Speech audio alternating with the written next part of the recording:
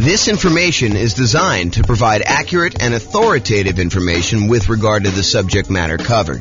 It is offered with the understanding that the presenters are not engaged in rendering legal, accounting, or other professional services.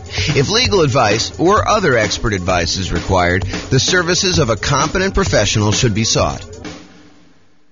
Welcome to the Reno Real Estate Investing and Real Estate Financial Planning Podcast. Learn all about investing in real estate in Reno, Nevada, with a combination of real estate financial planning and modeling with numbers specific to Reno, plus syndicated, more generalized recordings of live and pre-recorded real estate investing classes, not all of them specific to Reno. Be sure to stay tuned after the podcast for a message from our sponsors. Well, good morning and welcome, everyone. I am your host, James Orr, and we have a really interesting, very cool class today. The class is about accessing equity in properties. And one might think, just hearing the title, that it's about like, how do you pull equity out of properties? And yeah, we'll cover that, but that's really not that much to go over.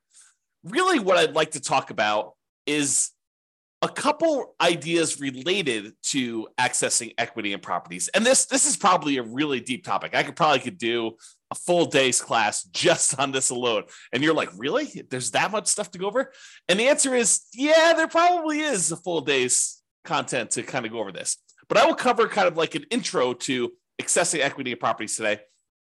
And one of the things I wanted to focus in on is this idea on why you might want to pull equity out of properties to begin with. And so when you think about accessing equity in properties, the first glance is your kind of first reaction is, yeah, I have all this money tied up in properties because I bought a property and I'm paying down on the loan and the loan balance is going down and the property value since I bought it has gone up a lot. And so now I've got this massive amount of equity in properties and I want to be able to get at that equity in order to spend it to do something else. And I'm here to tell you, yes, you definitely can do that and take the money and re-leverage up and buy something else. You should probably think about, how that actually changes the different returns you're getting, because the returns on your equity, as you'll see here in a moment, actually change over time. And then when you take that equity out, you pay any costs associated with accessing that equity, and then you move on and invest that into other investments, usually by leveraging up, buying another property and putting only 20% down or 25% down on the next property when you had 30, 40, 50, 60, 70% equity before. Now it changes the characteristics of your returns. Maybe you don't have quite as much cash flow anymore because you've re-leveraged up, but maybe your overall return has significantly increased, which is what we'll talk about first. Okay, so let's go over this. So what I'd like to introduce you to is this concept of the return you're earning on your equity. When we talk about the returns you're earning on an investment property, for example, you might think to yourself, okay, so I've got this return from the property value going up, the return from appreciation. And let's say, it's a $500,000 property as an example, and it's got up 3% a year. So really you've earned $15,000 on that investment. And when you first buy the investment, a lot of times we look at that number and we say, okay, we've earned $15,000. How much did we need to invest in that property in order to acquire it, in order to earn that $15,000? And so you look at your return, the $15,000 you earned from appreciation, and you divide it through by your total cost to close, and technically probably your reserves as well. So you're looking at the return you earned on the amount you had to invest in the deal, or what we would also refer to as your return on investment. Return on investment. Now, once you've gotten past that first acquisition period, the first year or so that you bought a property, then the amount you put into the deal originally matters much less. In fact, at that point, what you're really concerned with is how much money am I earning on the equity that I have in my property?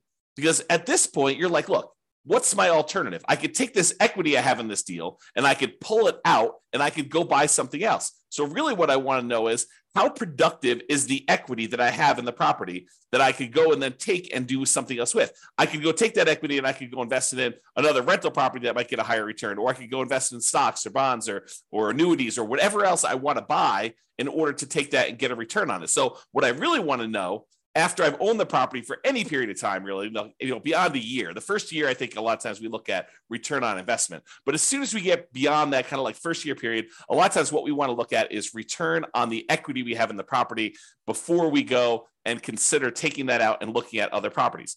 So what I'd like to show you is how this return on equity changes for the various different returns we have on an investment property. So for example, even though the amount you're earning from appreciation, the amount that the property is going up in value, is increasing the longer we own it. In that first year, maybe we earned $15,000 in appreciation, but fast forward a couple of years later, now the property's worth $600,000. And even though it went up still that same 3%, now it's not $15,000 in that year, it's now $18,000. So even though the amount of money, the dollar amounts that we're earning from appreciation is actually increasing. It's going up each year that we own that property, besides years that it goes down. But if we have the same appreciation rate, the amount you're earning on equity is going up over time, even though that number is increasing, the numerator in the equation that we're talking about, the amount of equity you have in your property is also going up. And it's probably going up faster than the amount of appreciation you're going up, which that means is the amount of return you're earning from appreciation on the equity in your property starts off usually the highest when you first buy the property. And in this case, we're showing it's about 18%. You'll have to do your own deal analysis. And this shows up on the world's greatest real estate deal analysis spreadsheet for you to go and look at and see for yourself. But it usually appears as the highest when you first buy a property, your return on equity from appreciation, and then it decreases. It goes down over time until eventually it becomes what your raw unleveraged appreciation rate is, which in this case, I've been using as an example, 3% per year.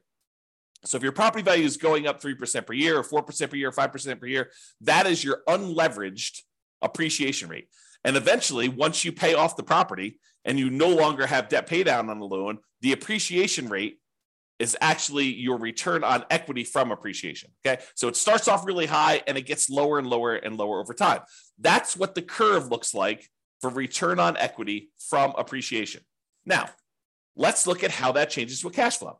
When you first buy a property and you put a small amount down, 5%, 15%, 20%, 25%, 30%, whatever it is that you put down really small on that property, your cash flow is usually the lowest because over time, the rents on your properties tend to creep up, but the expenses on your property tend to creep up, but not quite as much with all of them except for your mortgage payment, which is usually fixed.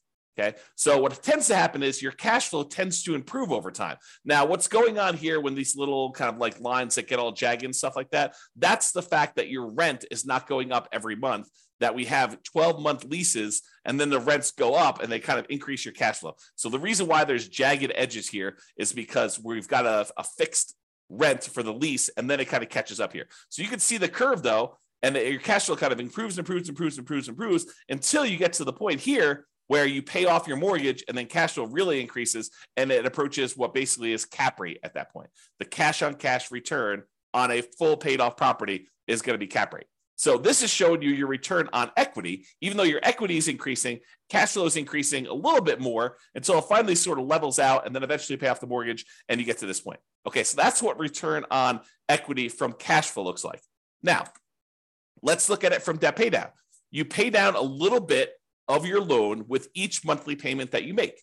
And so the amount you pay off starts off relatively small, but that increases over time. The amount of principal you're paying with each payment actually goes up with each payment that you make. And so the final payment you make, payment number 359 or 360, depending on how you're thinking about it, that payment has more principal part of it than it does interest. In the early part of it, your principal, the amount you're paying on principal is really small, but it increases over time. However, your equity is also increasing. So just like the appreciation return, now the return on equity from debt pay down is also going down. So it starts off a little bit above 10% and it kind of decreases until finally you pay off the loan and you no longer get any return from debt pay down because your loan is completely paid off. Okay. So the return decreases over time. What are you noticing about this so far, right? Like the appreciation return is decreasing. Your cash flow one's increasing and it kind of bumps up when you pay it off. And your return on equity from debt pay down is also decreasing. You can see that what's probably likely to happen is the returns we're getting, the longer we own our property, the return on equity we're getting is tending to go down.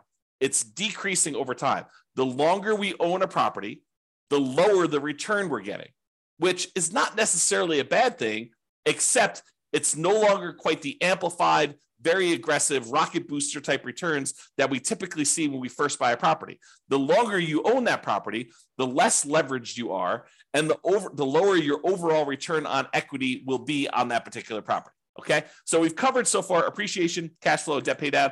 The last one is the return you're earning from cash flow from depreciation, the tax benefits you get by owning this rental property. And those, just like the other appreciation and the debt pay down one, starts off high in the beginning, and eventually it goes down, because the amount of cash flow from depreciation is fixed.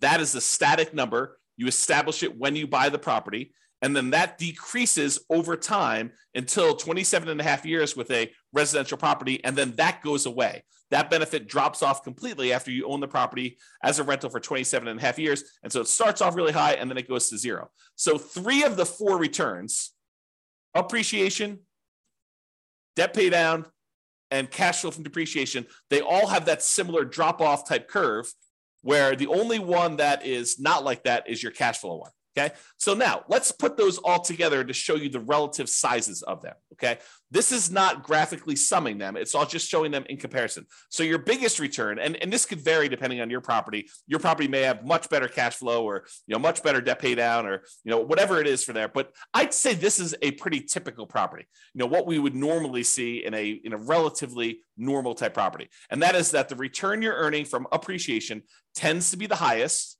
The return you're earning from debt pay down tends to be the next highest. The return you're earning from cash flow from depreciation or cash flow, depending on whether your property is a better cash flowing property or the depreciation benefit's a little bit better. Like, those are probably the next 2, and they could be reversed. That's probably the most common switchover point. But then over time, these 3 returns, they're all kind of coalescing down till they get to either zero for the loan payoff and for the tax benefits, which both go away after a certain period of time, or from appreciation, it tends to kind of like become asymptotic. If you're kind of a math person, it gets very, very close and eventually hits the actual appreciation rate that you're using for properties. And then cash flow, it starts off relatively low, it grows until you pay off the property, and then that significantly increases.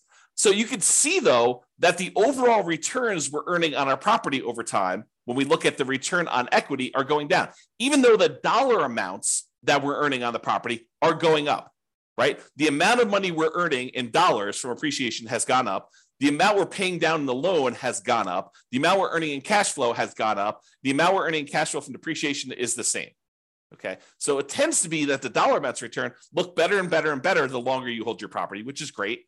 But when you think about it as the dollars I'm earning on how much money I have tied up in this deal, that is getting worse, which incentivizes you. It says, hey, look, maybe I should pull some money out of equity and then go re-leverage up, go buy properties where I get back in this really high part of the curve.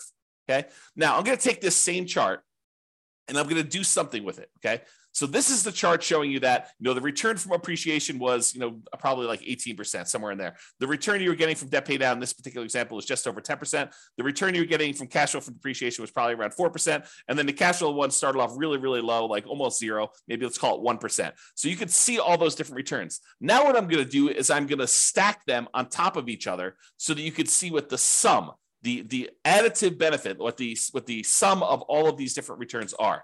And that's this chart. So I just graphically add that, and I'm showing you that your overall return summed up at the very beginning is 34%. I'm just estimating, right? So it's about 34%. But you could see that, even just 10 years later, the sum is below 20%. It's probably in that 17% range.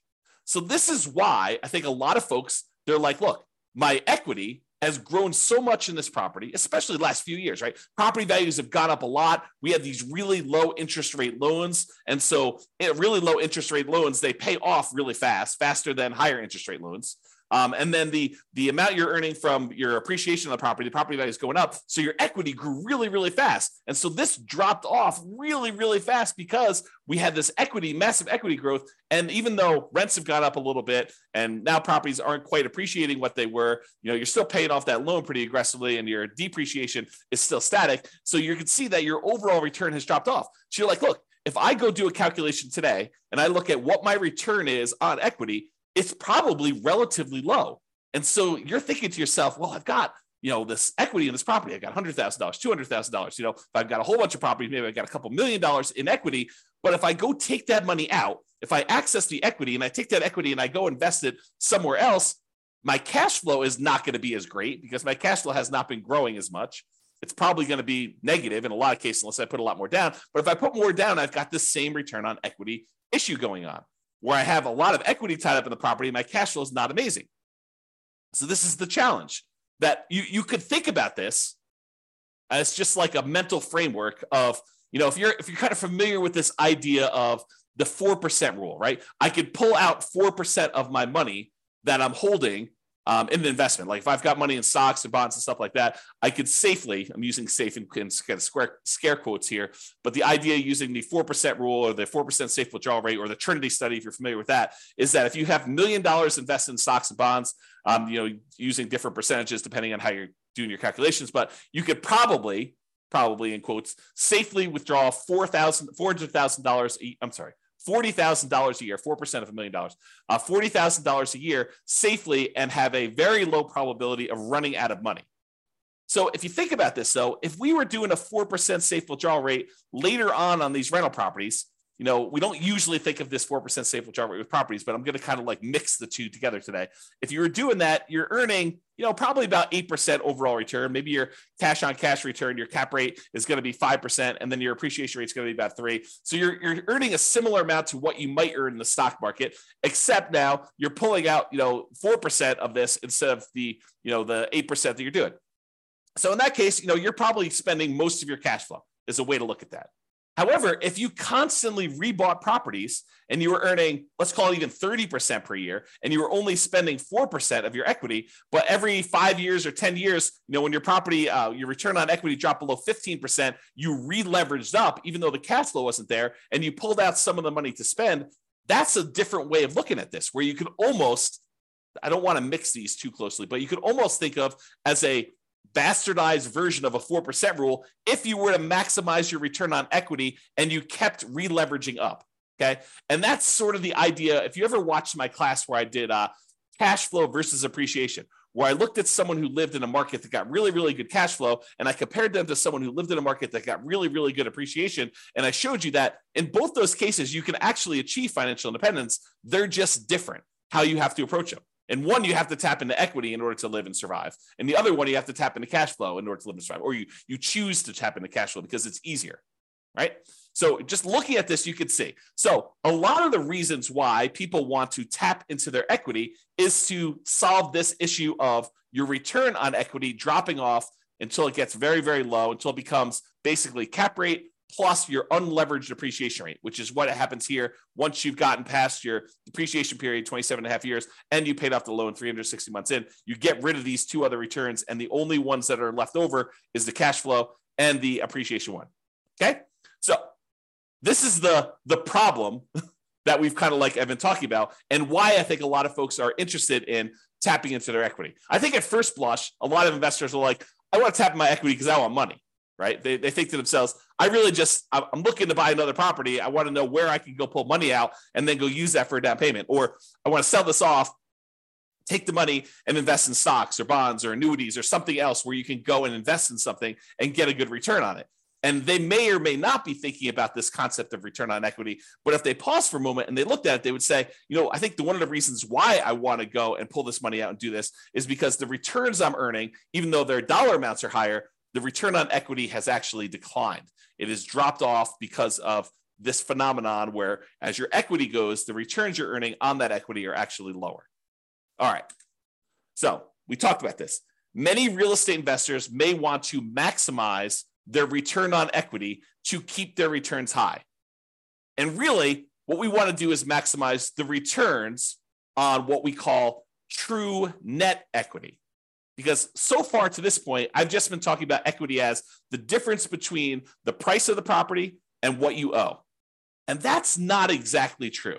Because if you wanted to take that money and you wanted to go invest it somewhere else, what you really want to know is how much money am I going to walk away with after closing when I pay my closing costs, when I pay any real estate commissions, when I pay any capital gains taxes on any of the gains I've had on the property, when I've paid back my depreciation recapture tax.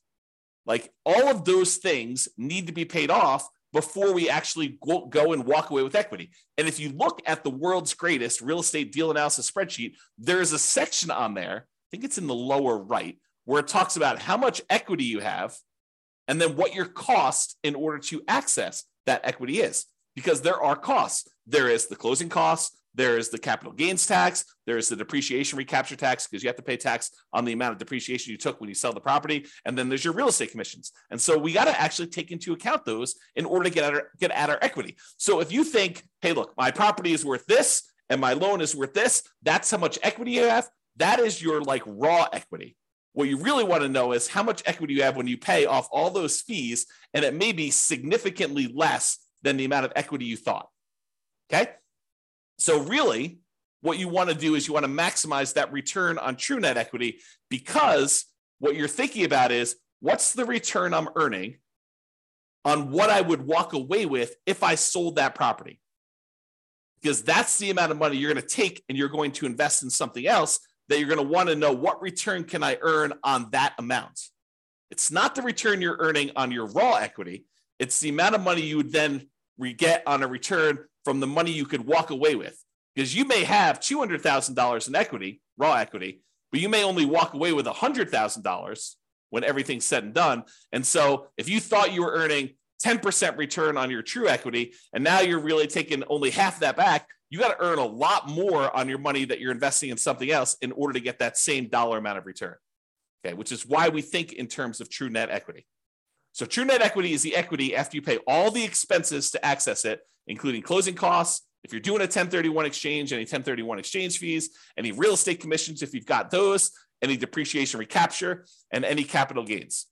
And then we show your equity, your cost to access this equity, and the return on equity on the world's greatest real estate deal analysis spreadsheet.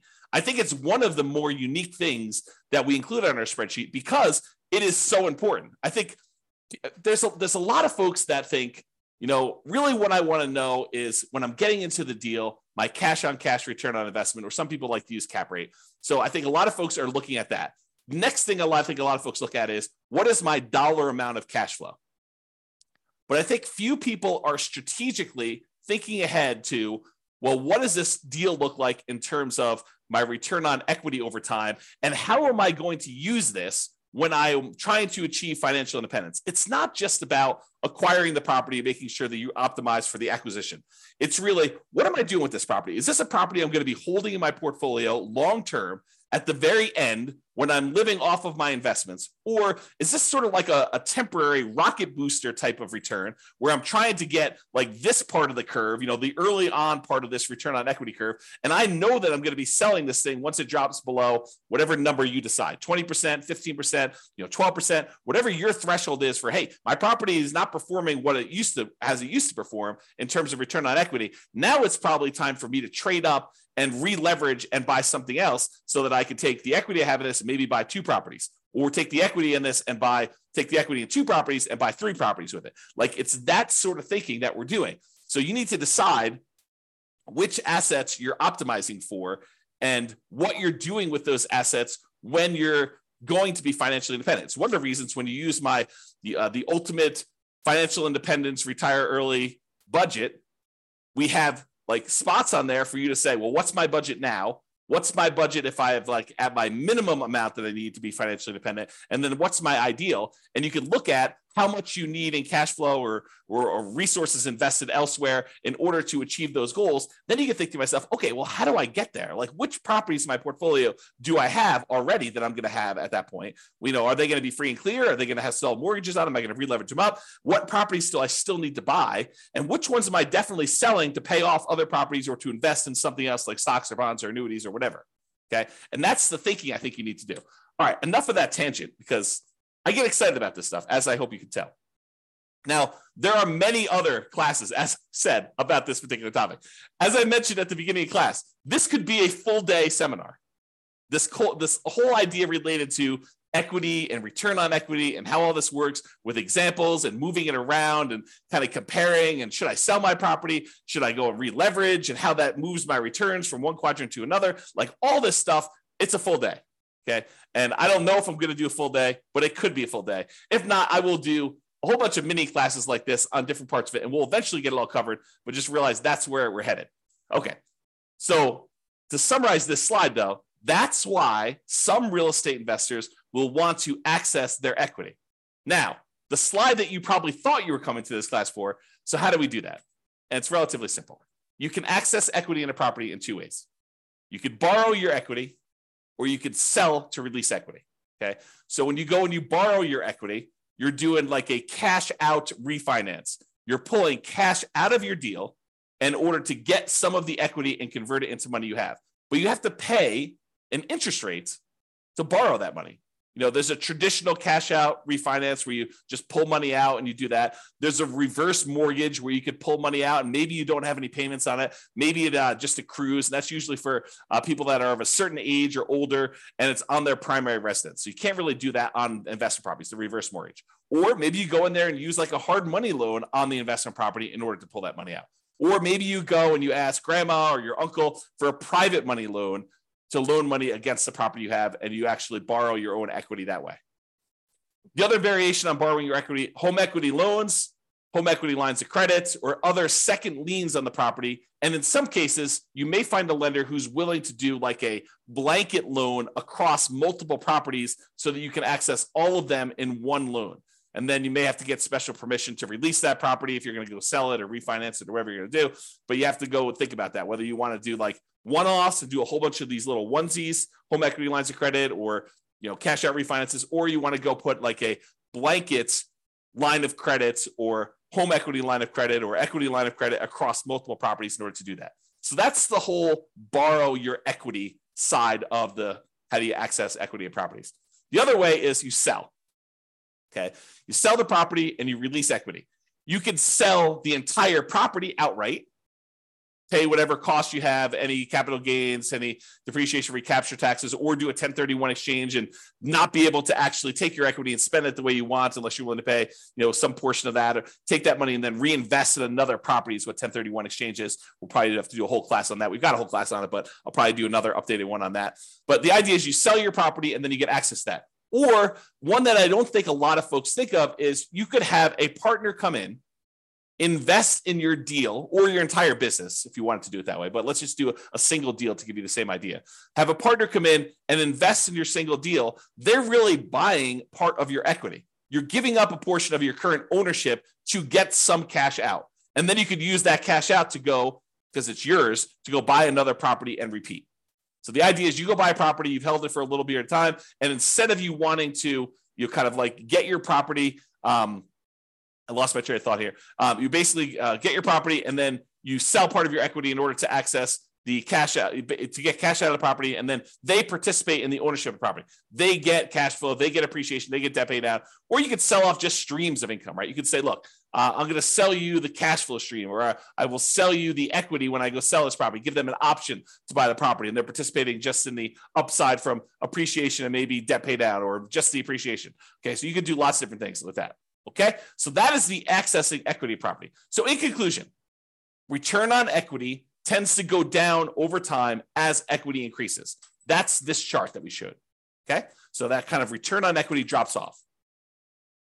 Many real estate investors will want to optimize their return on equity. And honestly, it's probably their return on true net equity.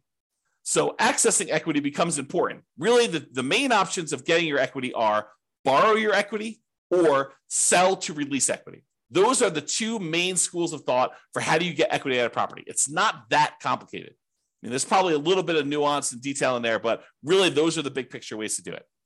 That's all I got. Doesn't look like there are any questions. Hope you guys enjoyed class. This has been James Orr. Have a great day. Bye-bye for now. With home prices up, mortgage interest rates up, and rents up, but not quite enough to counteract the higher prices and interest rates. Cash flow on rental properties in Reno is harder than ever. Book a call with the Real Estate Financial Planner to apply our proprietary 88 strategies to improve cash flow on your rentals. See the show notes for a link to schedule your call and improve your cash flow today.